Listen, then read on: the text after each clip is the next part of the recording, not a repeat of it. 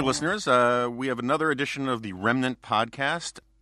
I should be clear with you guys. We are actually recording this at the end, right before Christmas time, right before Christmas, because I will be away, and we wanted to have something in the can. So we will try not to do too much dated stuff. Of course, if we're all in a pile of nuclear ash by this time next week, it really won't matter anyway. This week I have my friend and gossip partner from the northernmost southern state and the southernmost northern state of West Virginia, Chris Starwalt, who's the Fox News politics editor. Politics editor. There used to be a digital in that title. Right, that's when we were trying to be forward-looking. It's all we're only looking back in regret now. I see. So I should also say that it has been brought to my attention more than once that I have yet to have a female on this podcast. Wow. And I was supposed to have Kristen Soltis Anderson on, who I think we will both agree is very smart and talented and a lovely person, but as two essentially unmade beds of big men, she's also just easier on the eyes than you are. Accurate statement. Yeah. Broadly. So we're going to have to fix this at some point. We're looking forward to having her on. Well, she couldn't make it. Thanks for making me a accessory to misogyny and creepdom. Yeah, well, thank you. There you go. Thank you for inculpating me. Wait till I make you read some Bigfoot erotica. You're too late. So Chris is also the co-host of a podcast with speaking of lovely and talented, Dana Perino. And so before we get into, we're going to do a little rank punditry, but not much, because it's dated and all that kind of stuff. First of all, give us some insight of what it's like to work with Dana. Well, first of all, we have a better in the can year-end podcast than you do, because Dana's husband Peter, man, and I had a political trivia. Every week we close the podcast with political trivia.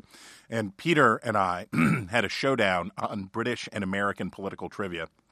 And if you are a big dork, and I know you are, you will find it, I think, quite exciting and entertaining. Okay.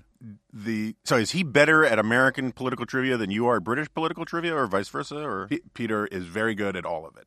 The thing about working with Dana is this. You want to think that she is not as nice and as conscientious and as thoughtful as she is, and then she is. Yeah. And because for me, it would be comforting if she was a phony, because then I could say like, well, see, they're all phonies. But in fact, she is and I think the one thing that makes me so happy that she's hosting our 2:00 hour now, her sense of fair play, and her sense of even-handedness, and it has been really great to watch her blossom as an anchor, because I don't think she feels as comfortable telling other people what she thinks as she feels in talking about the news, and seeing her flourish in that space is really cool. Yeah. Now, when I first got to know her, because, I mean, let's be fair. What is it they say in Almost Famous? There's that line where he says, "Come on, let's face it, his looks are starting to become a problem." You know, Dana, too, looks like she's aesthetically fitting of the stereotype of a blonde woman on Fox, but she also looks like she could play the sort of, I don't know, the Ottumwa, Iowa community theater production of Grease, where she plays Sandy, you know?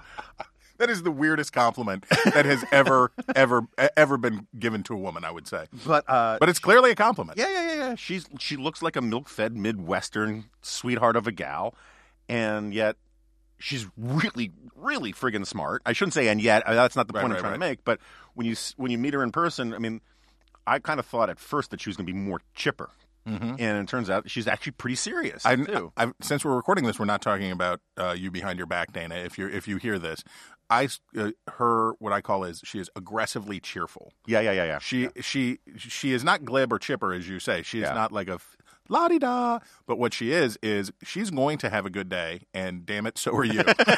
It's the rule-following Scandinavian in her. Okay, so let me just – this is all – lets people think there's subtext here. I mean, the major issue is, of course, I find her shameless promotion of her dog outrageous.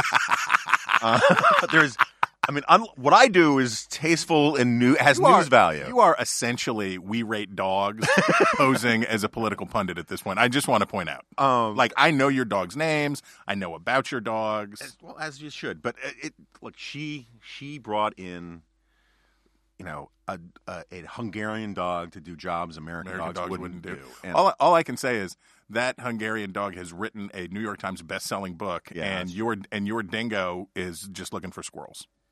And catching them. Okay, fair. All right. So anyway, enough with the silly chit-chat. We love you, Dana. I just want to say that. At some point, I'll be on your show, and some point, you'll be on this thing.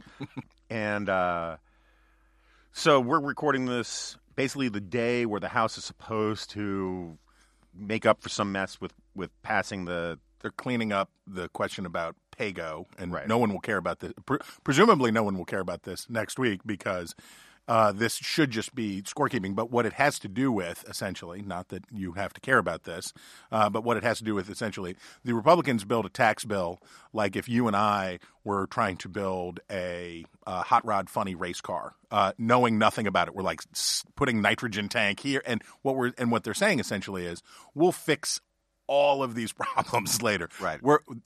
I have a belief personally that reconciliation and the bird rule and all of that stuff should, when we talk about there are rule reforms that are needed in Congress and in the Senate. There is a lot of focus among Republicans now about lowering the threshold for non-fiscal legislation to a simple majority. Mm-hmm. Long before I of course, I joined Roy Moore in one of the amendments after the 10th that has been I can only really identify one that is a real stinker, and that's 17. Yeah. And that has caused unknown problems to the Congress and its proper function. But I would say the biggest problem they're facing from a rules perspective is the opposite, which is not the 60 vote threshold, but in fact the degree to which the norm is now gaming the bird rule and reconciliation to try to pass legislation. And I also think that they ought to get rid of the CBO, those poor people, those poor bastards at the CBO that are compelled every time to score a question. If I put in a line in this bill that says that Care Bears will be the official stuffed plush animal of the United States of America, how will this affect Care Bear sales in 2024? Right. They don't know. Right. And they're basically saying, we don't know. So that's a very long way of saying they have this jury-built Rube Goldberg tax bill that is trying... Or the patent money would be awesome. It would. But they have constructed this thing in an effort to defeat the rules. And as a result, for the next decade... we will be revisiting this legislation over and over and over and over and over again. And the Republicans promise it'll be fine because no one will let taxes go up on middle-class people. No one will let this happen. No one. Well, sometimes they do. And as we saw with budget sequestration, never say of Congress failure is not an option. Right. Well, that's right.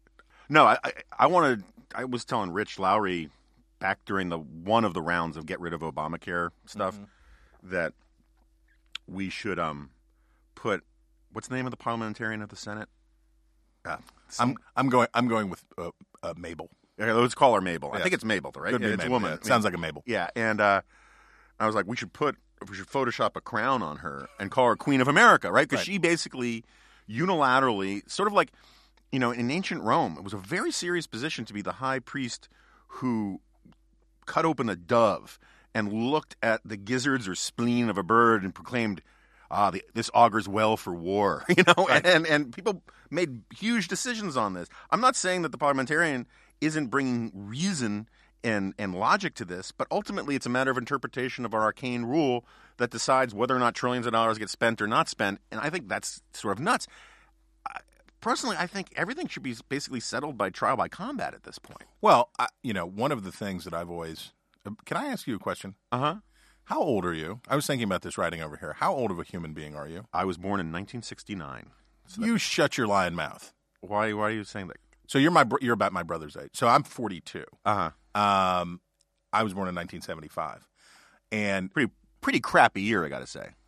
Except for this guy right here. That was the fulcrum point. And I thought about writing over here that the thought occurred to me, I grew up reading you. And then I thought, no, well, not really, because you're only 6 years older than I am. Yeah. But what occurred to me was that your arrival as a columnist, you were the first intellectual, certainly on the conservative side, that felt like you were of the new generation, new generation. Gen X free to talk pop culture kind of thing. Yeah. And what your success, I'll put it this way. One of the great things about my job and my life is it's sort of the being from Wheeling, West Virginia, and I thought I had the job that I would have for the rest of my life when I was 28 years old. I was a political editor of the Charleston Daily Mail in Charleston, West Virginia, and I was like, I've already succeeded. Right. I nailed it. Yeah. But the fact that you talk to your guests about what's the thing that surprised you most about Washington, mm-hmm. I'm surprised about Washington all the time. I've been here for a long time now, but I'm surprised all the time that I'm sitting here talking to you, that I was hanging out with Britt Hume last night. Sure. That all of this stuff, and that's the part that surprises me most. Okay, so we should tell listeners this is the day after the special report Christmas party at the Dubliner, where Brett Baer very generously rents out the whole place for not just special report people, but sort of Fox friends from the D.C. office. There's a long history to it, and Chris and I and Charles Hurt and Molly Hemingway. Yep. And a couple other people that listeners probably wouldn't know, we, in the sing-around section where we did the 12 Days of Christmas, we were the 5 golden rings, and we knocked it out of the park. Everyone concedes we were the best at that. Because we were only, of course, importantly here, measuring by volume. That's right. But see, I had a special advantage. At National Review, this is more behind-the-curtain stuff, at National Review, it has been a tradition for some 5 decades to do a sing-around on the 12 Days of Christmas, but we do it, the editor, so Rich, has to do a parody. And it's like, and this year it had all this stuff about, I can't remember what the parody things were. It was mostly Trumpian stuff. But every year, Jack Fowler, who was the publisher of National Review, is now the vice president of the National Review Institute, has this amazing singing voice. And the thing I knew going into that last night was that 5 golden rings is the anchor position in this thing, right? Gotta have it. But Jack sings that part alone. Everyone else is split up into groups, and Jack has this mellifluous songbird of a voice. So everyone else is just screeching through, booze breath and hoarseness, and then Jack would belt out 5 golden tweets, and it's always hilarious, or whatever the thing is. As opposed to our approach last night, which I would say sounded more like a floor movement at a Ulster Unionists rally. There was some of that. Had a different vibe. Yeah. I mean, I wouldn't surprise me if some people then left to go firebomb a British hostel or something. Whatever it takes. Yeah. Whatever it's Christmas time. All right, so we should stop this. Yes, business. Get back to the important thing. Podcastery. Do you? By the way, you seem to like it now. I'm surprised at how little I dislike it, which is like progress. Many things in life. Many things in life. Yeah, no. And you gave me the advice to stop complaining about it and stop breaking the fourth wall and just. Well, no. It wasn't complaining about it. It's that. Well, first of all, Dana and I had the advantage with our podcast that we did it for 6 months before we knew that anyone was listening. Yeah. And then one day they were like, "Oh, you're number 2." And we were like, "Really?" Yeah. And we didn't know. So we were already down the path and very unselfconscious. And for us, the thing that we found that was nice was it was a good opportunity to catch it. It was when else in our lives I'm not going to have 45 minutes to talk to you. I haven't had 45 minutes to talk to you this year, I bet. No, that's probably right. That's right. So it's a great thing. And you're good at it. Though your ad reading is just deplorable. Yeah, that's fine. I noticed that you didn't have any problem with my erotica reading. Anyway, I do the homework, Jonah. All right, so we're gonna have to do some evergreen kind of meta-analysis stuff here. First of all, do you think we didn't finish the punditry because we got into a cul-de-sac about parliamentary procedure? Do you think the tax bill is going to end up helping Republicans in 2018? I think I'm going to say that Josh Crosshour at National Journal. I will not steal it entirely, but it will inform my thinking very much on this subject because he talked about the new moral majority voters, but they're on the left or they're voting Democratic this time, and the degree to it. So James Carville is famous for a lot of things, and I bet he's keeping a very low profile these days. Yeah. But James Carville is most famous for "It's the Economy, Stupid." Right? Political history remembers him as the guy who in 1992 went aggressively after George H.W. Bush on the economy, drove it home. This is it. He's also, just to be fair, he's also very famous for popping out of John Hurt's stomach at the end of the first Alien movie. But that's a different thing. So that's fair. Okay. That's where he got his SAG card. I'll put it this way: the arguments of people like Francis Fukuyama or what's his name, the guy who always talks to his taxi driver, Friedman. Tom. Tom. Yeah. Basically, were that capitalism, the engine of capitalism will crush tribalism, and the world wouldn't. No two countries that have a McDonald's have ever gone to war with each other until they did. That thinking, as applied to international affairs, was very much applied to domestic affairs in the argument that the only thing people care about is the economy. That's a relatively new concept. So it used to, people vote their pocketbook, yes, on taxes and these things. We're in an era where, for some reason, the economy is growing at a good clip. I hope I'm not jinxing anyone, but the markets are white hot. Yeah. All of these things continue to happen, and yet the party in power is in heinous odor. Yeah. You know how bad off Republicans are for 2018 when Public Opinion Strategies, which is the biggest Republican pollster operation. This is Bill McInturff and his crew. This is the creme de la creme for the GOP. So they do a poll to basically say, hey, the tax stuff, wait and see. It's passing tax legislation. It's unpopular now. It looks unpopular now, but there's huge undecided, and everything's unpopular because essentially Republicans are unpopular. So anything Republicans say that they like, it said, so give it pass. Basically, the argument being pass it, and then people will like it fine later when they get bigger paychecks. In that poll that the Republicans put out, they were down 11 points in the generic ballot to Democrats. Yeah. So this is their best case scenario. Yeah. And they're still getting creamed. So if the economy's so good, why is it so? It's not just the economy's stupid. And Crosshauer put the pieces together really well in talking about the new moral voters. And these are the women who voted against Roy Moore in Alabama. These are the people who take such moral offense at Trump or things about the Republic or whatever that even if the economy's good, they feel bound. And so having those basically African-American and minority voters who are voting again on social or moral issues in many cases, now combining with suburbanites voting on social or moral issues, is a telling thing. I think it says a lot about our moment. Right. I mean, one of the things people keep forgetting is that the GOP base is actually not what the media thinks is the prototypical Trump voter. Reach. It is a fairly affluent suburban voter. Yes. Right. Married, bourgeois, putting kids It lives near a pottery barn. It can reach a pottery barn in with ease. So there's a funny little, just hearing you explain this because I think you're right. My first job in Washington was working for a guy named Ben Wattenberg. Yeah. Ben Wattenberg and Bill Scammon wrote a book called The Real Majority, which Pat Buchanan and Kevin Phillips read in 1972 and used it with Nixon. It was supposed to be a blueprint for helping Democrats win in the off-year elections and again later in presidential elections, and instead not enough Democrats took it seriously, but Republicans read it, and Nixon used it as part of his moral silent majority stuff, law and order, and all the rest. And that book is where we got the phrase social issue from.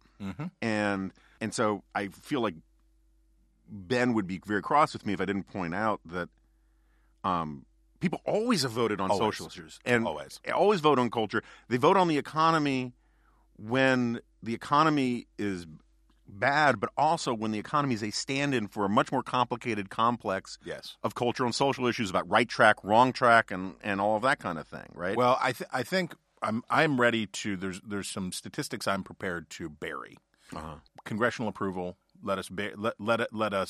offer a brief benediction over the grave of congressional approval, which, of course, as everybody always knows, Congress only has a 17% approval rating. Well, how come it has a 97% incumbency retention rate? Right. And the answer is, I hate Congress, but my congressman, who I met at a barbecue, seems like a pretty good guy. Right. So that one I want dead. The other one that I want dead is right track, wrong track. Right track, wrong track decoupled as we sorted ourselves into oblivion. Right track, wrong track, partisan ID is so strong now. Well, not partisan ID, but partisan affiliation, sense of attachment is so strong now that metrics like that sort of cease to matter. Yeah. Because there's a lot of things that end up just being another way to ask partisan ID. Right. And so right track changed wildly with old people when Trump was elected because they elected him. Exactly. Yeah. And the degree to which survey taking, polls, and this business had the Heisenberg effect here is not to be discounted. The way in which people now understand their participation in polls. So polling gets harder with more savvy consumers. Right. Polling also gets harder when there's disgusting misinformation about polls pumped out all of the time. Yeah. And also crappy polls that are pumped out. So just in a word in favor of polling, if I may, it is now so cheap and easy to do a bad poll that the space is full of chaff. Yeah. There's all of this bad polling out there that you can do by turning on a machine that robo-dials people, and then press 1 if you want to make America great again, press 2 if you're a dirty commie. Right. And those as we know, those polls can be predictive or not, whatever. The work of doing real opinion research is expensive and time-consuming. Yeah. Because you have to put real human beings in seats to pick up telephones to call other real human beings. Yeah. And the people making the calls have to be real. They have to be good at you need college students. You cannot go – this is not like finding people for a inflatable rat union protest outside of a thing where you can just go hire people for $10 to go outside and beat a drum. You need people who can conduct a real interview with people over the phone. It's expensive to do real polling. Yeah. And it's valuable, and it's all of those things. But the degree to which voters understand now when they answer the phone, is the country going in the right direction or the wrong direction? This is the first cue that they're thinking about is this good for my party or bad for my party? Right. So actually I believe it's called the Hawthorne effect, which is similar to the Heisenberg. Meyer Hawthorne? No. No. And I could be getting this wrong. It's old social science, but I think it's called the Hawthorne effect. Someone will correct me. That actually sounds like a movie that Robert Wagner would have been. It was actually the little remembered sequel to the Parallax View. Exactly. But the Hawthorne effect is sort of like what your point about the Heisenberg principle, which is not a reference to Breaking Bad, is that if the subjects know that they are being studied, they behave more differently. They behave differently. Thank you, Jack. His cage, by the way, Jonah, is much more spacious than I No, thought. it is. And I put fresh torn up newspaper at the bottom every single time. The Hawthorne effect, I was right. My God. Also referred to as the observer effect, is a type of reactivity in which individuals modify an aspect of their behavior in response to the awareness of being observed. And so when people know they're being polled, they respond differently.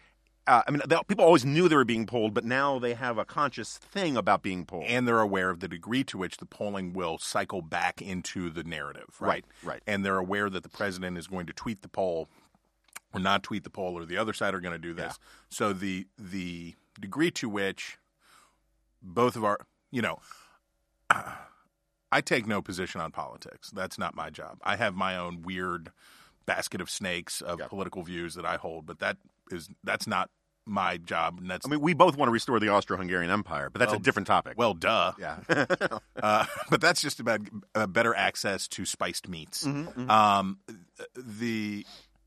I am a great believer in strong parties. Yeah.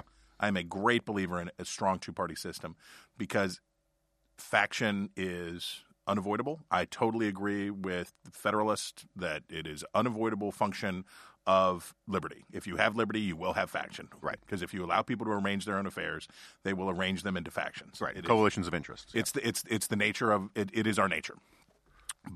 So I think that the two parties, I'm of the belief that the two-party system has served America remarkably well, both as a cooling dish for intemperate sentiment, but also as a means by which we can. So the perverse incentives of duopoly that we're now experiencing, that why we don't have immigration legislation, why we don't have these things, yes, are a function of having a two-party system. But I would say that one of the most pernicious pieces of legislation of the past generation still stands as McCain-Feingold. Mm-hmm. And when you weaken parties once, right? So you take soft money away from parties, you pull them back, and then the double whammy is that on a very sounding argument, the Supreme Court then in the Citizens United decision says, actually, speech is speech. Right. And the Congress, without a constitutional amendment, cannot pass a law saying that you can say this 120 days before the election, but Jack may not. Right. Is unconstitutional. So you take the double whammy, you take the money away from the parties, and then you just a few years later allow these super PACs and outside groups to rise up. We have defeated parties. We have pointless parties. All they do is stage a nominating convention. Right. And other than that, they are zombies. Yeah, no, I agree with that entirely. And that's one of the weirdest ironies of the moment that we're in. And I keep bringing this up on this podcast, but 50 years ago, if I asked you if you were a Republican or a Democrat, I would need to ask a follow-up question to find out if you were a liberal or a conservative, right? Because they were not ideological identifiers per se. Right. And there were coalitions of interests, and they had some cultural relevance on certain issues, and blah, blah, blah, blah, blah. And so what's weird is that we are more partisan and polarized than ever along party lines, even as the parties themselves are weaker than they have ever been in American history. Right. And that is very dangerous. And the reason that I think that it's very dangerous is that when you have there is not a – we were joking before we started recording about the phrase "no controlling legal authority." Al Gore's famous phrase from because we're so funny. We make Al Gore jokes and laugh. That's how Charlie Tree references still are killing. But without a controlling authority, right? A party, a smoke-filled room is, and look, I'm this is very much on my mind right now because I'm writing a book about populism. And its political history, and it's very much on my mind. But I would say that in the way that that populist sentiment, supercharged by a new form of communication and connectivity, has robbed us of some very important institutions that relate to – I'll put it this way. Richard Nixon resigned from office because the Republican Party told him to, right? Essentially. Right. I don't take anything away from what he felt about wanting to spare his family or his administration or the good of the country or all those things. I'll grant him the benefit on all of those things. But in practical purposes, it was Barry Goldwater and his fellow Republican senators who said to Richard Nixon, right, you're done. Yeah. And you're not going to harm us. Without a strong party, that doesn't happen. If the Republican Party itself had not been strong, that it was an institution unto itself. We always know that, for example, the president always gets to pick the chairman of his party, right, the chairman or chairwoman of his party. But that used to be sort of like the king going to the king for permission to form a government. Right. The balance of power used to be not so tilted towards the executive, and the party itself had real power and had real voice.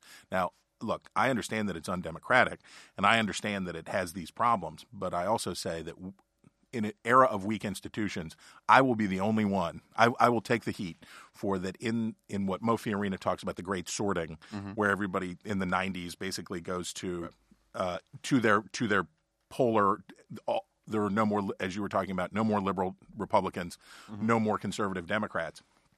As that happens, without parties to enforce not ideological strictures, because that's never really been a party's job, but without a party to enforce norms, conduct and behavioral norms, I think we need that. No, I agree. I think institutional pluralism is more important than to a certain extent. Democracy good, need democracy, gotta have it. But pure democracy is just the doctrine that says 49% of the 51% of the people get to pee in the cornflakes of 49% of the people, right? Right. You need, and the Bill of Rights is more important than democracy as far as I'm concerned. There you go. And institutional pluralism, which sort of divides people's loyalties and gives people an incentive to worry about the fairness of the rules of the game, right, is crucially important. And so it's not just the parties themselves that are falling apart. Just the power of institutions across the board is falling apart. Which brings us to something that we both have strong views about. I'm changing gears just sort of slightly. What is where do you come down on the current state of the media? I think that, well, actually this week right now I'm taking it will be long gone by then, but right now I'm taking submissions for my annual. I do one column a year where I talk about the best journalism of the year because I get absolutely exhausted by the reflexive tribal media bashing that goes on. We are living in a golden age of journalism. There is such good stuff going on. I know the one that is going I can tell you now, Internet, the one that's going to win, because this will already have come out, the work done by the team at the Cincinnati Enquirer doing a week in the life of the heroin epidemic. Yeah, that was great. We are living in a lot of ways in a golden age of journalism, and what people are doing is amazing. So I think it's important that we pause to reflect on that consideration.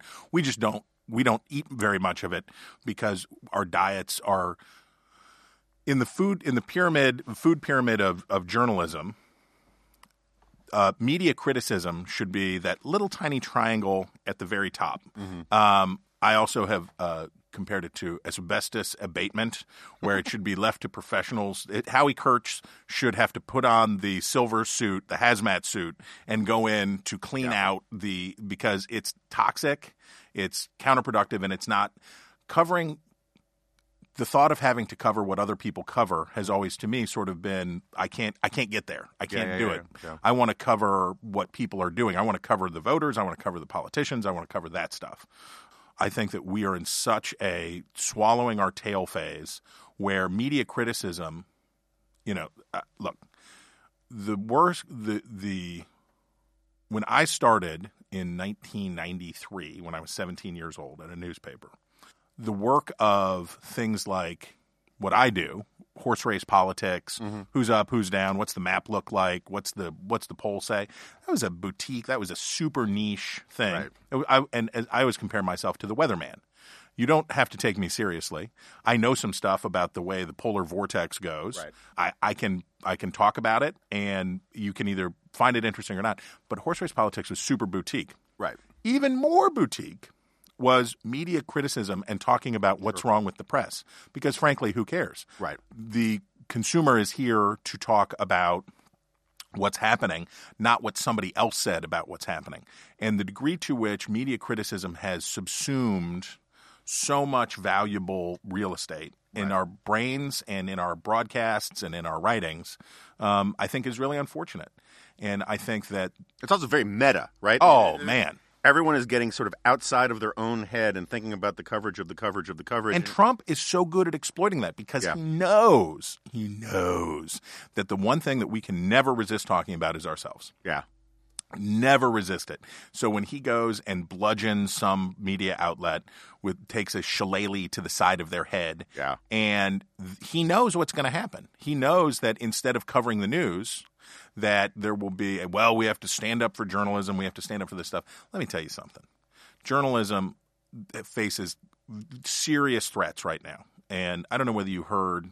If you haven't heard it, I will send it to you. Chris Wallace gave the most remarkable speech. He was getting a very hoity-toity award for toityness, for journalism excellence and perspicacity. And he was there at the Reagan Building in the huge lobby, and assembled at his feet as he stood up on the dais was the luminaries of Washington journalism out there. And he gave a speech, and he started out, and he tore the leather off of Donald Trump for what he said and the threat that he poses to journalism, and in a very unsparing way talked about that. And then he's so good. So then he waits, and everybody's like, "Oh, yes, quite so." He's stroking every journalistic erogenous zone, and then he drops the hammer on him, and says, "But you are screwing up too. Are playing his game. You're getting in the arena with him instead of covering him like the president.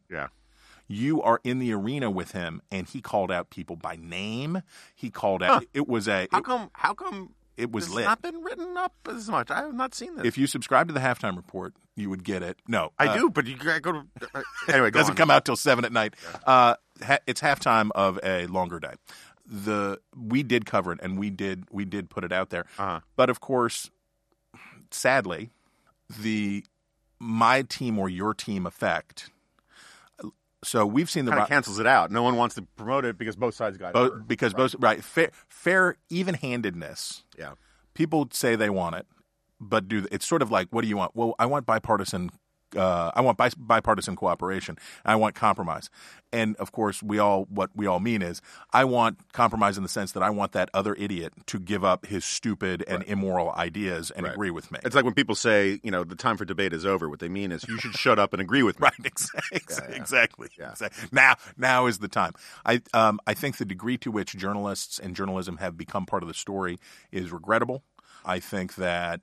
I am fine with what's happened in the larger sense of getting over. I'm sure that I won't see this movie that's coming out about the Washington Post and the Pentagon Papers. Yeah, I'm very reluctant. Which looks like a prequel to All the President's Men. Yeah, and I'm sure I won't. But I think that those lofty ideas. What was the movie they made about Chud? No, I believe it was Hot Dog 2. No, I loved Hot Dog. I love Hot Dog. Yeah, Hot Dog. My friends' parents had HBO, and getting to see Hot Dog the movie at like 11 at night broadcast was a life. Let me just assure you, I'm sorry, America, that was a life-changing moment. For this 10-year-old. The nudity was important. It was meaningful and artistic. What was it? The guy, Peter Berg, the director, he was A.J. Krasnitsky. He had some Polish name. Yeah. Ski movie, right? Right. Yeah. Obviously. Yeah. I'm worried now if I'm thinking of Ski School instead of Hot Dog, Hot Dog is to Ski School as Cannonball Run Careful. is to Smokey and the Bandit. Okay. Fair. All right. Because both classics. Awesome. Canon. It's similar to Chained Heat versus Caged Heat. Yeah. In terms of women's prison movies. Absolutely. But the movie I was trying to think of was the one about Edward R. Murrow. Oh, yeah. It was Clooney. Yeah. And so, and that was made at the last journalism panic, which was the Iraq War. Yeah. And the journalists have allowed Bush lied, people died, and all of these things. We need to have a long look at journalism. The idea of the perfect, what Hollywood often portrays and what popular culture often holds up as a journalist, the perfect journalist is a perfectly scrupulous arbiter of fact with no views or opinions of their own, particularly until they are faced with the moment where they have to violate all of those norms, norms and rules in order to do justice and blah, blah, blah, blah, blah. I think that's unfortunate in a couple of ways. I think that you and I, as journalists, you occupy a different space, but you and I, in the space where we're journalists, are like jurors or just like voters. We come to the moment as ourselves. We cannot leave who we are out of this. My experiences growing up in Ohio County, West Virginia, and being the son of a coal salesman, and where I went to college, and all of these things bring me to this point. So the perfect objectivity part of it is foolish because there is no such thing for any human being. We are all ourselves, but we should try to be dispassionate. We should try to be disinterested parties in this. But number two, the part about now I want you to break the rules to tell the truth. Right. And when I look at people beclowning themselves, it's like, now I will stand. This is the outrage that will not stand. Yeah. It's like, bro, you have no idea how many more outrages you're going to be subject to. No, so it's funny. I have a similar riff. I do talks on journalism all the time. And let's be honest. I mean, one of the reasons why so many people do media criticism is because it is so unbelievably easy. And I grew up, look, I used to be a media critic for Brill's Content, which was a magazine. Shut up. Are you kidding me? Yeah, I was their conservative media critic. Long story, Steve Brill felt like...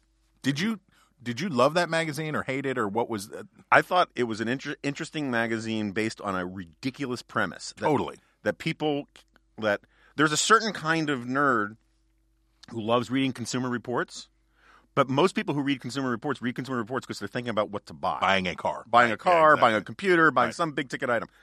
The That's why they charge $20 for it. That there was a mass market interested in paying for a glossy magazine dedicated to what a bunch of ugly people do behind the scenes to report on environmental regulations and all the rest just struck me as absurd. I bet, though, that if the internet hadn't eaten print, yeah, Brills or something like it could have worked. As a website. Well, no, I'm saying if the internet had never been invented. Oh, I see what you're saying. Yeah. That as a print product for possibly its moment. Possibly, that's right. That the idea it's sort of like I always thought George magazine, poorly executed, that there's always been this effort to try to have a culture and politics magazine, a place of merger of politics, culture, policy, and all of that stuff. And now, for example, Esquire continues to try to back its way into it. Yeah. To say, well, we're a fashion magazine, but we also have all of the searing hot takes. They're brutally, searingly hot. Esquire and GQ, which I think are fine as fashion magazines, and as why we are both the pants so tight? we both know. Honest to God, I care so little about fashion. But whenever I see some of them do this sort of politics stuff, or like the chick from Cosmo 17, whatever. Oh, the Teen Vogue. Yeah, Teen Vogue. That's it, right? What I always hear is the subtext screaming between the lines is Fredo screaming, I'm smart! I'm not dumb like they say! I can smart. do things! Fredo, go to the airport. And I just don't care about the political opinions, right? It's sort of virtue signaling masked around as analysis. But much like I have the same complaint about in which Jonah and Chris deplore media criticism and then criticize the media. I have the same complaint about sports. I have the same complaint about all of these things. The degree to which and there was an interesting thing. Taylor Swift. Well, I officially have no opinion on whatsoever. I believe that the 2016 election was Hillary Clinton was Taylor Swift and Donald Trump was Katy Perry. Donald Trump was lols and shark costumes, and if I didn't mean it if you're offended, I was kidding. Yeah. Whereas Taylor Swift is feeling everything very deeply. Okay. Very, very, very deeply. The angsty, all this stuff. But she was criticized recently, Taylor Swift was criticized recently for saying 2017 was a good great. year. Yeah, it was great. Now, I didn't read the article because I don't. Yeah. But I saw the criticism of her for saying 2017 was great. And I thought, how dumb of a moment to be in where music writers and culture writers and people who are dealing with these topics need you to say as an objective fact that 2017 was terrible. 2017, and this takes us back to where we were. The most depressing thing to me about our political moment is how bad people think it is. Mm-hmm. 50 years ago, we were in the middle of basically the worst 12 years in post-war life in America. From 63 to 75 sure. was a hot mess. When you look at the number of bombings there were in California alone, it was just unbelievable. Yeah. We had riots in 100 American cities. Assassinations. Political assassinations run wild. Yeah. We had all of these things. The beginning phases of disco. But the perfidy of the United States in dealing with the public on Vietnam. Yeah. All of this stuff was happening. Yeah. And I listen to people now say 2017 is the worst thing and it's like, guys, and both sides of the political divide are guilty of this in different ways. Yeah, that's fair. You have Republicans who are nostalgic. So one of my favorite poll questions, do you think things are better or worse than they were 50 years ago? Now, objectively, I think things are much better. There are cultural losses that we've experienced that there are things that are gone that are missed. But in terms of the quality of human life, how things are, we carry supercomputers in our pocket. We have banished most diseases. Interracial marriage is no longer illegal. Like 50 years ago, there's a lot of good stuff. I agree. Many good things have happened. The percentage of Republicans who think that things are objectively worse than they were 50 years ago, always amazes me. It's so high. Yeah. So there's a nostalgia trip there. Among Democrats, though, there is this idea that the moment that we're in now is so impossibly dire that democracy dies in darkness. These are the worst moments.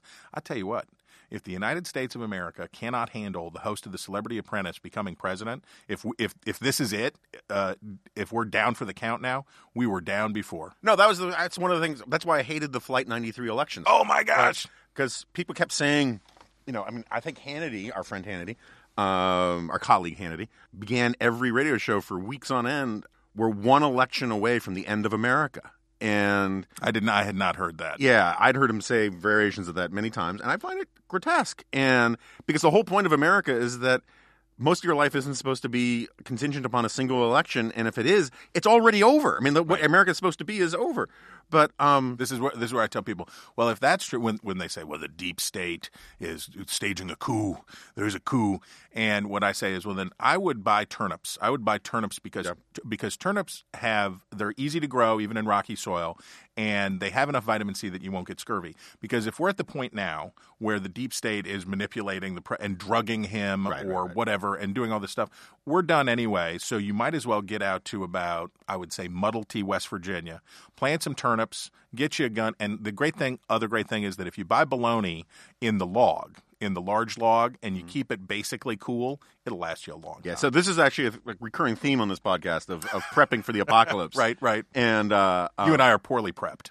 But the dilemma for me is, you got people in West Virginia, and if you can get to the hollers, you'll be okay, exactly, right? Exactly. I got to get to Alaska. Tough. And if the deep state doesn't give me like a 6-hour notice, I assume that you'll be you and the other members of the deep state will be granted pass cards. That you'll be retinal scan. You'll get to the perimeter. Well, that's the thing is we are in the basement of the American Enterprise Institute, and there is in fact a high-speed rail line from here to the 51st state, which we're not allowed to tell you the name obviously, of. Yeah, yes. It's to Mount Storm, from which you will be choppered out. Moving sidewalks, Andromeda strain security. It's great. Yeah. Obviously. All right, so I'm going to give you a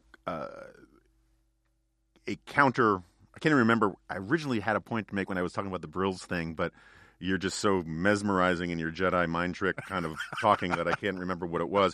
But it's mostly bullshit. So, first of all, so I was talking about media criticism being easy, right? And which is one of the things that why particularly 20-year-olds do so much of it these days. Oh, yes. And my first point about it, which I've made for 25 years now, is there was a time when most conservatives would have dropped the issue, except for the fact that the mainstream media wouldn't admit it, right? And so the analogy I always use was like when your roommate in college drank your last beer. Right. And you're like, dude, you drank my last beer. And he's like, no, I didn't. And I was like, dude, come on.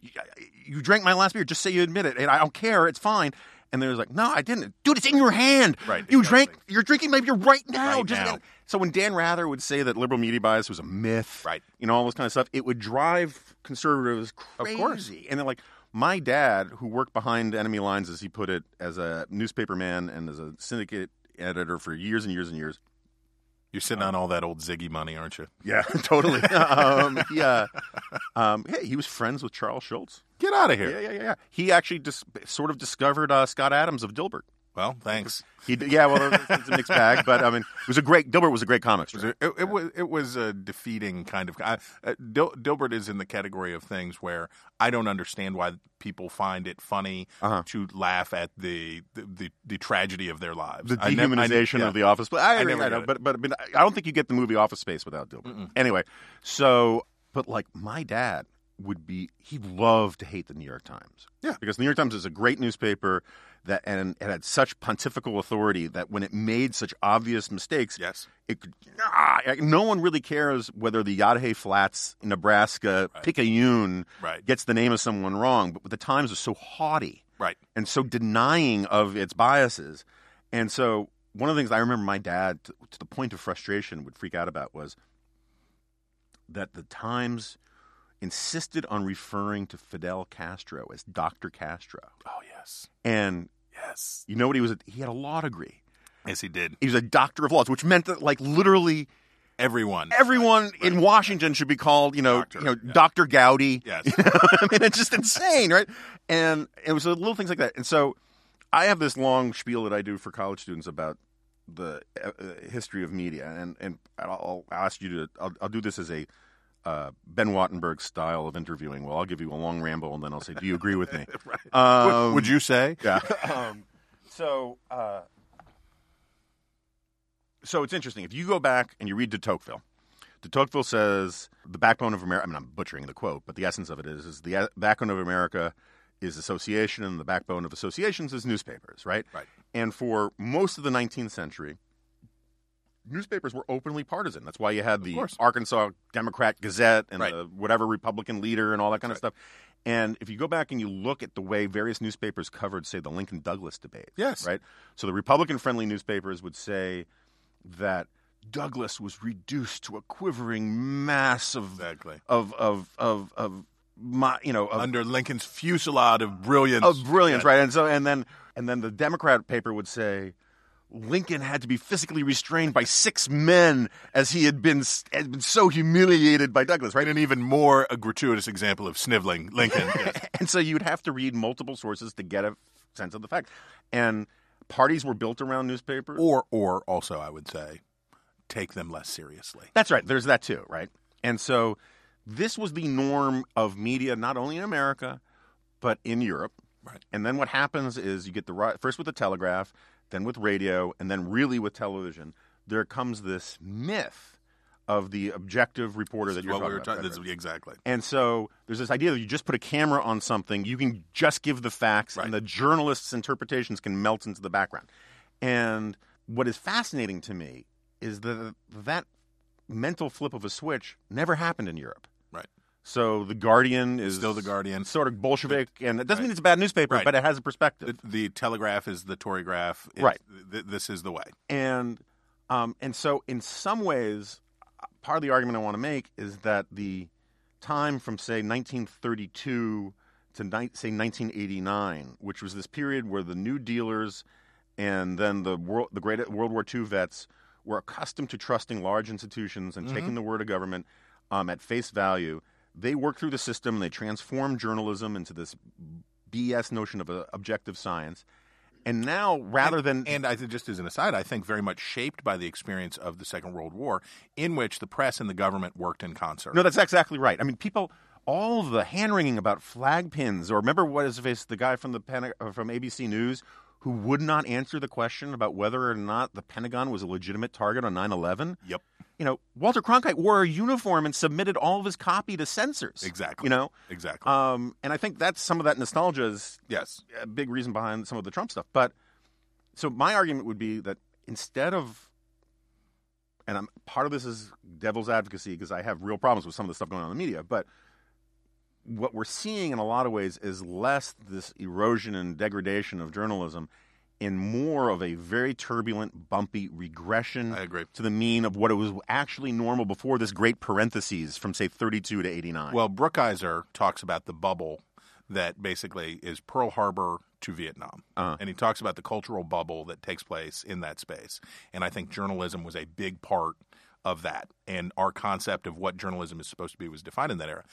Now, my father, a thoughtful man, but not a philosopher. He was a coal salesman. He was a coal executive. The matter of how biased Time magazine was, and I remember the moment where he threw away a Time magazine, canceled his subscription, and switched to U.S. News. And it was like, I don't know what edition it was, but the part of conservatism that was, I think, in many ways the most endearing and the healthiest was the concept of being a plucky insurgency against a hyper-dominant media space, right? Much like your dad, Dr. Castro, well, here you go. Sit on that. Fighting the power of the establishment press animated a lot of conservatism, I think, in the 20th century. And as a side note, there's a long history of conservatives being, conservatives and pornographers, being early adopters of new technologies, direct mail, AM radio, the distributed DVD, the internet. NRO was very early adopter on all that stuff. Because much like with porno, the consumers are motivated to find it.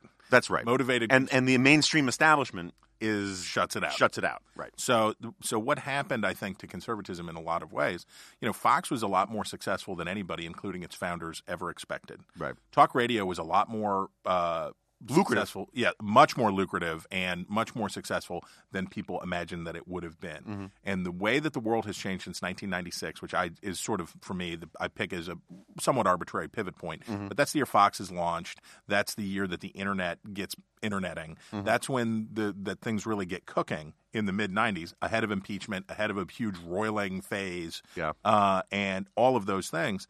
Conservatives, much like the U.S. war in Afghanistan, conservatives failed to declare victory at a timely moment. Conservatives it is true that the concept of the academy and most of the press dominated by liberals is still true. However, conservative voices are heard. They are heard loud. They are heard clearly. The idea of the squelching of the platform and having to go look in, National Review was a miracle for young conservatives in America. In the same way the Washington Times, when it was, I remember when the Washington Times started, because it seemed so naughty. It seemed so, how can this be that there's a conservative newspaper that is standing up to the great Washington Post? It was like getting a newspaper from Earth 2. Exactly. It was really kind of wild. Exactly. And I remember being brought a copy of the Washington Times from somebody who was in Washington. I was a kid. Somebody brought me a copy, and it was like, can they really do that? Yeah. Well, the answer now in 2017, almost 2018, is yep. You can do it. You can have whatever you want. You can be as conservative as you want. You can be a Flight 93 if you are a Flight 93 Republican, you can have a whole website and all this content devoted to you. If you're a Federalist kind of Republican, and I mean in a small or a capital F way, Ben and his team have a whole website just for you. And there's all of this stuff. And I think that part of the problem for Republicans, reflexively blaming the press, lets them off the hook for their own problems. Mm-hmm. And because it's sort of, I always say it's like the Russian winter when people say, well, the Russian winter defeated Napoleon. The Russian winter defeated Hitler. No, they have the winter every year in Russia. Your job is to know that that's true. Right. Russians defeated those armies, not their winter, and the ill prepare of the others. Whenever I hear Republicans complain about media bias, it's like, yep, bro. Yeah. All right, so this raises an interesting point, and I know we're running along on time, and you've already spilled the beans about what you thought the most surprising thing was. But, I hear constantly that, and whenever you hear a Republican or a White House defender of Trump out there, they always go to the fact, well, he's not getting good coverage, right? Now, I think that's objectively true, right? Sure. I mean, I basically think everyone is getting what they deserve as far as I'm concerned on this, right? But Hurricane Harvey also did not get much favorable coverage either, I would point out. Fair enough, right. And one of the things I found so fascinating is how Donald Trump and the Trump White House has not been interested in messaging the good stuff, right? I mean, only recently have they started to say, oh, by the way, we beat ISIS. Right. That's a good talking point, right? I think it personally, as a matter of just rank punditry, I think it's a bad idea for them to rely so much on the Dow. Oh boy, you ain't lying. Particularly given how the constituency that he is at the core of his base. I think that's part of it, but I think from a much more practical point, it just could go down any minute. It's not could go down. It will, because that's what they do. Yeah, no. I agree. It could go down at any minute. It will go down at some eventually. Point. Yeah, it has to. Right. It has to. But there was a time when presidents of both parties actually put into their thinking about a policy and a program how to deal with the media and how to roll something out in a sophisticated way to win popular support. As far as I can tell, Donald Trump has zero interest in doing that. Mm-hmm. Save except to get accolades from some of our colleagues at Fox News. Well, and the idea that victimology, presidents disdained previously the idea of embracing victimhood. Right. Trump, on the other hand, makes a virtue of it. Yeah. He says, who is the real victim here? I am the real victim here. I am the victim of the deep state, and I am the victim of the press, and I'm the victim of these Republicans, and I'm the victim of those Republicans. And what is interesting is the kind of sort of rectitude. You expect presidents, and I think Trump has changed to some degree, or been changed. The degree to which presidents wanted to broadcast a sense of strength, certainty, assurity, institutional predictability. Yeah. But the State of the Union is strong. Right. Trump has only belatedly come to embrace the idea of saying we are good at what we do, and good things are happening here. That has only really been in the last few weeks. Yeah. When there's no reason to bet it will last either. But. No. Well, but we remember that Trump is like the children of Israel, which is he is brought low by his failure to adhere to the rules. He violates the rules and is taken off into slavery in Babylon or in Egypt, and there he suffers until he cries out, "Oh Lord, please deliver me from these slings and arrows," at which point he becomes willing to listen. And John Kelly or whomever, the window opens and the president becomes willing to say, "You cannot say that anymore. Yeah. You cannot go there anymore." And he is chastened and he says, "I shall," and he does it until it gets good again. And then the next thing you know, Baal, the golden calf, pops right back out, and they're like, "I don't know why I ever listened to you losers." Baal, he always gets you. So this actually brings us back around to what we were talking about at the beginning. So we were talking about the economy is stupid and Carville and all that kind of stuff. I'm of the opinion that people care about the economy, but they also care about the social issues and cultural issues. They also care about liking the president himself. Yes. And feeling comfortable with this person. So Obama, the economy was not going great with him in 2012. Right. And Romney listened to a bunch of people who said it's the economy stupid, it's the economy stupid. That's what you need to be talking about. And the problem was that the coalition that was sufficient to get Obama elected said, yeah, okay, maybe the economy's not doing great, but I really like Barack Obama. And I really dislike Mitt Romney. And I really dislike vampire Mormon. Mitt Romney. Yes. And so this getting back to the rank punditry, I think is the fundamental problem that Trump has, or the Republicans have, with the real Republican base of the suburbanite Republican voters who either don't like Trump or don't like or more importantly, I'm an inveterate eavesdropper. I'm really bad about it. Yeah. Airports, restaurants, all that kind of stuff. Shamelessly. And it is amazing how much Trump, my kid's school, Trump is saturated into people's conversations. Yes. And a lot of people don't like it. Right.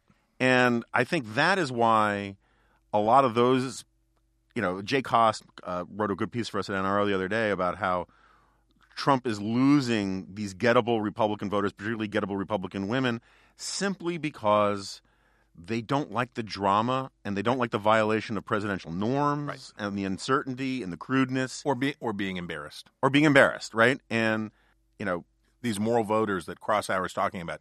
And the problem for Republicans, the tension that exists between embracing populism. And so Trump is this Williams Jennings Bryan figure. You have a guy who has brought the populace into the party. But now the party I'll put it this way. The tax plan that the Republicans passed is not what you would have said coming out of Donald Trump's primary campaign and really through the general up until the end when he was chastened and put Ball away for a while. The idea of a huge corporate tax cut as the centerpiece of Republican legislation which I favor, but I agree with you on the politics. After a populist revolt in your own party, this would be saying, I know what we need to do. We need to slash corporate taxes. Deep. Yeah. It tells me that the cognitive dissonance within the shared Republican brain is intensifying, and that's a very difficult coalition to keep together. Though Democrats will find that these suburbanites who they wish to woo, and a lot of people write about it, E.J. Dionne and others have written about this new Democratic Party that will absorb all of these white college-educated people in the suburbs.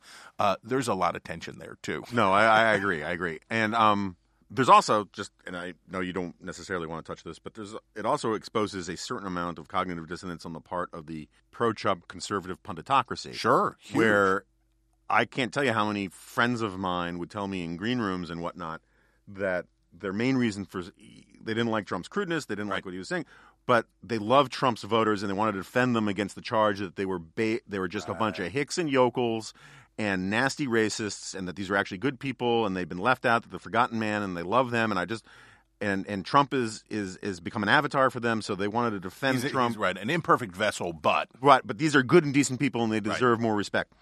And I don't think that whether you want to call them journalists or public intellectuals or whatever should see themselves as pure advocates for any right. constituency like that. But fine, not everybody agrees with my vision of these things. But when Trump breaks to being a Dow 5,000, whatever guy and a corporate tax cut guy, so many of these people broke to defend Trump rather than defend the guy who is supposedly being the William Jennings Bryan vessel of those people's interests. And so then you get to the next layer. And the next layer is the Republicans who made not an unreasonable choice, which was when it became evident, the spasms, the pitiful spasms that the Republican Party went through, when it was like, well, Kasich and Cruz will alternate states and they'll block Trump this way. No, we'll block him at the convention. Actually, there's a rule that if you wear a hat, a penguin on your head as a hat, then the Marshal of the Supreme Court can actually invalidate the balloting at the convention. Right. If we were in Italy, you would have gotten the top bunk. Exactly. That kind of thing. Exactly. Yeah. Exactly. All of that magical thinking that Republicans engaged in, as it became evident that Donald Trump, by sitting on 1/3 to 40% of the Republican electorate in a crowded field, had successfully bowled his way through. Yeah. He had taken base strength and tipped over a lot of people who thought they were going to be uniters. He said, I'm going to divide more effectively than you, and I'm going to push through. And he did. Much of Republicans I respect and who are moral good people made a choice, which they had opposed Trump right up until he crossed over to inevitability at whatever point that was, Super Tuesday, whatever, said, okay, this is happening. Now, how can I use this moment to get as many – these are I call them Gorsuch Republicans. How can I get as many things that I want out of this situation? Yeah. And those are the people who designed this tax plan. Yeah, no, that's right. That's exactly right. Those are the people who designed this tax plan, which was, okay, you can be the tribune of the people and you can throw poop at people. You can do whatever. You can complain about Jonah Goldberg's pants. Yeah. You can do whatever you want as long as we get the tax cut, as long as we get the Supreme Court, as long as we get the what. And Mitch McConnell is sort of the high priest of this cult. Yeah. And we don't have time to get into it, but that's the sort of the great irony of Bannon going out there claiming to be the champion of Trump's agenda, and yet the only person who get Trump's actual agenda across are these people that he hates. Exactly. It's tough. But I will say this before you kick me out. There is one thing that I am really, really surprised about being in Washington. I think people should know this. It's no different than any place else. It is there are cultural folkways here that are weird and different, and the people are terrible. But there are terrible people in Pittsburgh too. Washington, and I love Pittsburgh. Washington is not – the people here are not so different. And the reason I say that is for young people, when I came to Washington, it was like, oh my gosh, I don't know if I can hang here. I don't know if this is the show. I've come to the big leagues. And it's like after I go, oh, for good and for ill, you're a larger concentration of the same jokers I've been dealing with for the past 12 years in Charleston, West Virginia. I mean, every now and then you meet someone who is either – amazingly brilliant, or amazingly charismatic, right? But about, as someone who's been in every green room in Washington, you get around. Most of them are just, I don't want to say unimpressive people, but they're not. It is not like, oh my gosh, I can't have a conversation with this person. The experience of finding out who someone is after the fact, that's a Washington phenomenon that I've had, which I'm sure Jack has all the time, which is after the fact, you're like, oh, that guy was cool. Who was he? And they're like, oh, that was the Secretary of Homeland Security. And you're like, really? Yeah. For real? Okay, cool. That's a lot of those. I had dinner one night at a table with Paul Clement when he was the Solicitor General? It was the Solicitor General, and he looked so young. Yeah. I was like, when you find out that the people now, I don't know if I feel old or whether they're too young, and I'm like Reince Priebus is like 47 years. I'm like, you're the chairman of the Republican National. You're 47 years old. What are you doing? I always think, well, like with the Clement thing, I think I asked him who he interned for or something. But good work. Hey, you got a good gig. And by the way, if you need a place, we're looking for a new roommate over at my row house. And he was a real nice guy about it. It was funny. But I kind of always think of that scene in one of the least appreciated David Mamet movies. Was it The Edge? The one with Alec Baldwin and there's that scene where what's his name? Hannibal Lecter. Anthony Hopkins says, what one man can do, another man can do when they're trying to figure out how to kill the bear. Yep. And it turns out that they're not. I mean, like I met Pat Moynihan when I was in my 20s, and he was one of the last sort of giants of the 20th century. Real giant, yeah. The only person I will say that was always the guy you thought he was, even in relaxed moments, was Judge Bork. I bet. Judge Bork was intimidating. Well, that beard alone. The beard alone. When you were having a polite conversation with him, he was still an intimidating dude. Ramses the Second. Yeah, no, there really was. There's a lot of that. Well, Chris, it's been great to have you here. Thank you so much. Thank you so much for having me. And I just want to point out that Sonny Bunch's podcast is worse than yours, and all glories and hosannas to your podcast, which is far superior to Sonny Bunch's. And inferior to your own. Well, obviously. Yeah. Well, it has Dana Perino on it, and that's bacon jokes. That's true. Quite so. And if I said anything in untoward or improper towards Dana, I apologize. No. I think I'm a member of the Dana Perino fan club. It was an appreciation. Yeah. All right. Great to be here. Thank you, and thanks to everybody else. What one man can do, another can do. What one man can do, another can do. Say it again. What one man can do, another can do. And again. What one man can do, another can do. All right. So first of all, thanks a bunch to Chris Direwald, who's now left the building. I have now in here Jack Butler and Michael Pratt. Michael being the host of Filler Words, the indispensable communications podcast. And we are again recording this a couple days before, what is the date today? The 20th, the 19th? It's the 20th. 20th of December. And so, when you're huddled in some sort of rain gutter dugout underneath a freeway as the hordes of motorcycle bandits are running around. The Chuds? Not Chuds?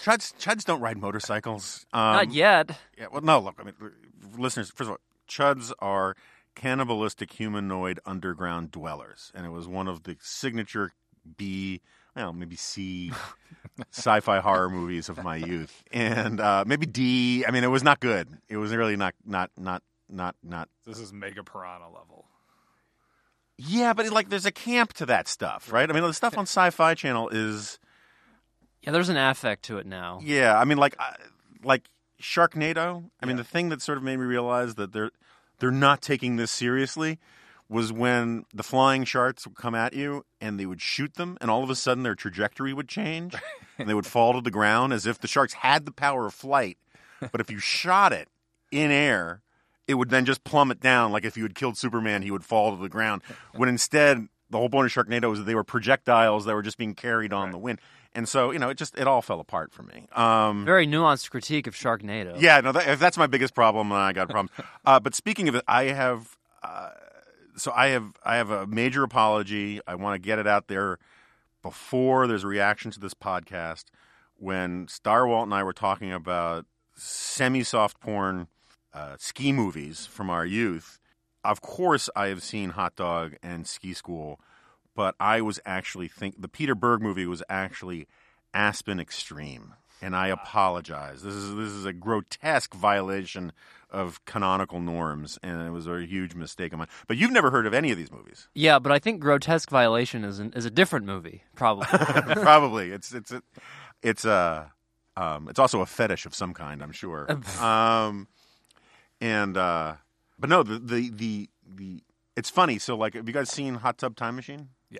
Right. So, Hot Tub Time Machine is a thinly veiled shot at my generation. I mean, John Cusack is probably the same age as I am, right, or is close to that, and it is a inside joke about the ski movies that we grew up on, which were all about crazy kids. It was sort of. Porky's was a little before my time. I mean, not really, but it was sort of like what Animal House was, is sort of the excuse to have women take off their tops. So you guys just didn't use the internet? There was no internet. No. What? So I was informed that there's a reality TV series in which millennials are forced to live in a house that doesn't have any modern convenience. So basically, all that means is that there's no Wi-Fi. I'm sort of in. Do they have plumbing? I mean, yeah, it's everything but Wi-Fi, which I don't. I don't think that would be. I would find that kind of relieving. I'd be happy. What channel is this on? I think it's MTV. Yeah. I'm not sure what it's called. I should have looked this up. I meant to look this up because I wanted to go on it just so that I could have a vacation. I think legitimately the first reality show that started the end of Western civilization was Real World, which was on MTV when I was like your age. And there was a great Saturday Night Live parody of it where Norm Macdonald played Bob Dole, and all he kept doing was complaining, "Who stole Bob Dole's peanut butter?" Which was kind of awesome. Any other things that we need to wrap up from this conference? Michael was not in the room for this, but since this is for us, it's the last podcast of 2017, and it's going to be our first podcast of 2018, right? When this comes out. No, it'll come out next Wednesday, right? Oh, so like the 27th, 28th? Okay, so we can actually raise standards in 2018. Yeah, we can. Oh, that's fantastic. Okay. By next Wednesday, by the time that people are listening to this hear me say the words next Wednesday, they will already have been anachronistic. This podcast exists out of time. But anyway, say hello to the people of the future. Yeah, hi. Hi, guys. Buy Bitcoin. Any predictions we want to sneak in? All right, so what are you guys doing? So anyway, I figure there's going to be a lot of people who are going to be hiding from their family over the holidays, are going to be puttering around, going to be driving in their car, taking their kids to things. And so I know that this podcast went long. Chris Starwald, I think, is the first guest that we've had on this podcast who literally verbally overpowered me and just kept talking. Normally I do that to other people. So maybe this will be my wife's favorite podcast because she thinks I talk too much on this thing. Yeah. But there were a couple of things from the conversation itself that I wanted to bring up other than the ski movies. Okay, because you're our millennial ombudsman. You didn't get all the references? No, well, I mean, yeah. Well, okay, here's a reference I didn't get then. When you were talking about Al Gore and the controlling legal authority, that was new to me. I looked it up while you two were talking, and it's something that another aspect of Al Gore's history. Yet just another. He keeps coming up on this podcast. He kind of does. It's like an onion. Now, do you remember No Controlling Legal Authority? Okay, so in was it 97? 97. Yeah. It's amazing to think in our political climate right now how these stories would have been covered. I actually worked for this television production company back then that would put out a PBS series called Follow the Money that was dedicated basically just to covering these scandals. But the Clintons brought in an enormous amount of Chinese money, very sketchy Chinese money, undocumented Chinese money. And some people thought that he bought the election, whether or not he did. And there were a lot of indictments. A lot of people fled the country rather than have to testify. And what? Yeah. That happened in the Clinton administration? It's unbelievable. And at some point, Al Gore did something very bad. He spoke at a Buddhist temple or something like that. I mean, I don't remember all the details, but he gave this terrible press conference where he kept saying over and over and over. I mean, it must have been like 13, 14 times. Let me be clear.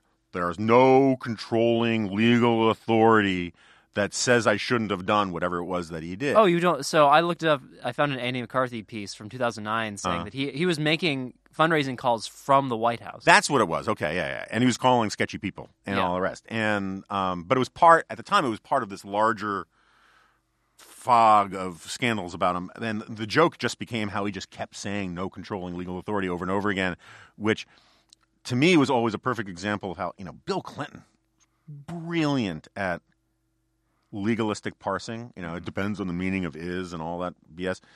And Al Gore tried to do it and was just really, really bad at it. He hadn't been fully updated yet. Yeah. No, so in other words, Clinton wanted to be taken seriously and literally. It was very important to be taken literally. Bill Clinton counted on the fact that no one would possibly imagine he was that clever a liar. And so, not to get too prurient in here, but we've already been talking a bit about erotica.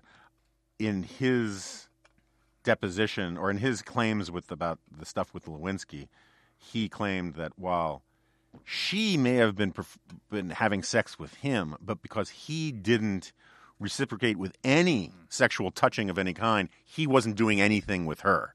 So, in other words, tell your wife, if you just hold super still while some woman's having sex with you, you're not really having sex with them, and see how well that flies. But I feel your pain. Well, since we're talking about sex anyway, I want to revisit the comparison that you seemed to make with ease during your conversation with Chris Starwalt of conservatism with pornography. Both of them being early adopters of technology with a consumer base that is very enthusiastic about pursuing the goods it desires. I just thought I wondered, like, is this podcast's insistence upon putting erotica in the show like an attempt to hybridize the two? Is that what's going on? Well, look, first of all, I want to be very clear. There is no pornography on this podcast and never has been. There is a difference between erotica and pornography. Okay. It's sort of like, what's the difference between, what is it? Oh, how does it go? Gosh, there's some joke about what's the difference between kinky and erotic. And like erotic is you use a feather and kinky is you use the whole chicken. Okay? We never go whole chicken on this podcast. And not even going to analogize. And, Let that stand. Careful where you go with that. And so, there's no obscenity other than, of course, when we have Andy Ferguson on here, there are no obscenities. And I sent Jack a link to the copious stuff on Amazon of Star Wars erotica. Yeah. But I've decided we're going to wait to do that until after I've actually seen the movie to see how the newest one. Okay, well then I'll keep my Star Wars sexual analogy for after the new year. Okay, that's probably for the best. And as far as the early adopter thing, I think it's self-evident that sort of people in cause, it's not a value equation. I mean, I think conservatism is better than pornography, right? I would just put that out there. Yeah. Web traffic says otherwise. Well, web traffic says otherwise. And also, some will argue that conservatism, it's sort of like what's better, a fork or a spoon, right? The value of something is depending upon the context of the utility. And so, like, is a fork better for eating soup than a spoon? No. Is a spoon better than a fork for, picking up something? You get the point. Yeah. And so pornography is better than conservatism for the things that pornography is good at. But I think that we, as the three of us as pinnacles of Western civilization, can make meaningful distinctions between these things and say that conservatism is not at all like porn in its first principles or what it's about. Yeah, I agree with that. Yeah, but as a die marker of how technology unfolds and gets picked up by early adopters, I think there's a lot to it. Okay, fair enough. I'm thinking back to the Robert Mapplethorpe debates that I don't actually remember, and just that the whole conflation of the two was sort of disorienting for me. So fair enough. What are you guys doing for the Christmas break? I'm leaving the swamp, if one truly can leave the swamp, returning to the heartland with no Wi-Fi. Yeah, no. That if I were going to go on the show, but no, there will be Wi-Fi. Do you consider Ohio the heartland? I'm trying to speak in the vocabulary of our moment. Okay. So by the way, I got a text notification just now on my phone. The House has approved the tax overhaul. So this whole conversation about taxes earlier will not be destroyed by events. And what are you doing, Mike? I'm going to see the in-laws in New Jersey. My wife loves going to the historic New Jersey. Historic New Jersey, yes, the armpit of America. But my wife is trying to convince me to go to see the tree at Rockefeller Center while we're there, and I'm not sure about braving the crowds and all that. Yeah, the tree is better. The one thing I will insist that you don't do is go see the ball drop on New Year's Eve. Oh, no. That is like I get there are some extenuating circumstances. You bring relatives from out of town. Some people want to see these things. But generally speaking, if they just and it could avoid the police who have to be there, if you could just drop some sort of sterilizing mist over that entire crowd, everyone would be better off. I mean, it is so bad. I did it a couple times. I did it once in college, and it's freezing cold. The line to use a bathroom at any of the bars is at least 50 people deep, and it's not like you see this amazing fireworks show. You see nothing. A bright light move about 15 feet downwards at midnight. I got suckered in once, so that's the only time I've ever done it. But it's sort of like the restaurant scene in D.C. for New Year's Eve. It's not worth going out there either because all the good servers are, taking the night off. Yeah. They have the prefix menus that are, it's like frozen vegetables that they're bringing out, and you might as well stay at home and, do something else. So one of my best friends, the guy who was actually the best man at my wedding, this guy Scott McLucas, he brilliantly got married on New Year's Eve. Ooh. And as Michael knows, Jack is still a committed bachelor. which is not a euphemism, people. And there are certain holidays that, as time goes by, are a huge pain in the ass for husbands. Valentine's Day being the most obvious. Well, see, I killed that. I got married on Valentine's Day. Did you really? Yes. Oh, that's bold. I like it. And because that way, New Year's Eve or Valentine's Day, if you get married on those days, you know you're invested and have to celebrate your anniversary anyway. Mm-hmm. But you get to check 2 boxes.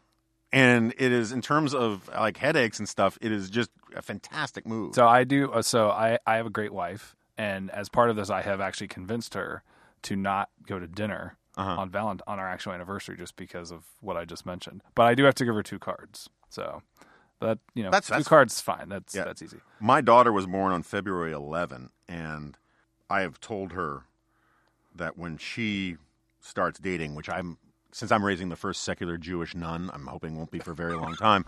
But whenever she finally does, she cannot put up with any of this 2-bit, let's just do your birthday and Valentine's Day together kind of thing. That won't fly. But we're going to close out. I know there's just rambling here, but I just assume you guys would rather hear this than have to go talk to your in-laws wherever you are out there in America. There's always in-laws. They roam the land. Oh, and by the way, I'm going out to my in-laws or my father-in-law. My mother-in-law passed away last year.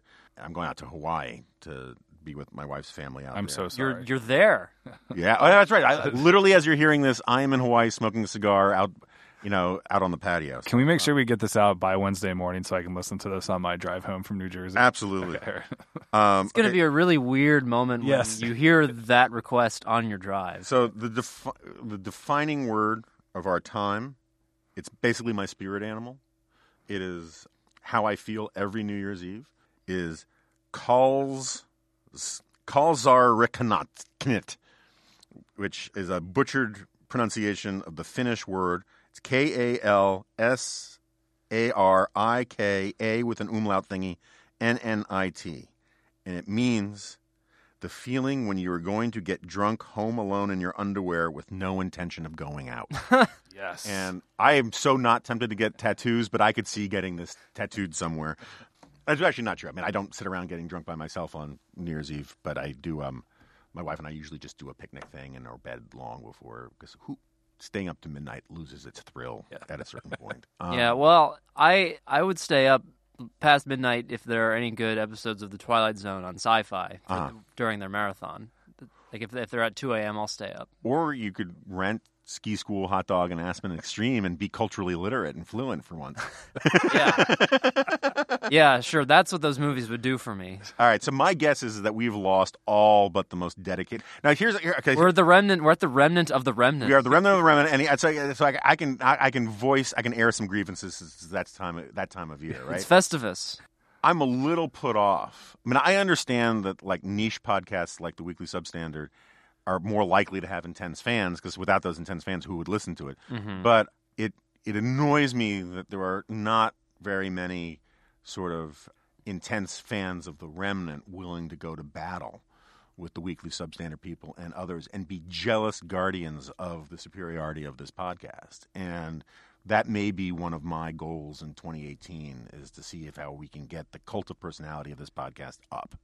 And maybe that's why we got maybe that'll be the usage of the Remnant Twitter handle, which is Jonah Remnant, right? At Jonah Remnant. At Jonah Remnant. Yeah, and right now, basically, Jack just manages that. I don't know. No, remember, it's sentient. Oh, that's right. I've lost control. It's operating independently. And if anybody has any idea what we should be using that Twitter feed for, that would be great. But if you could sign up for it, it can't hurt us.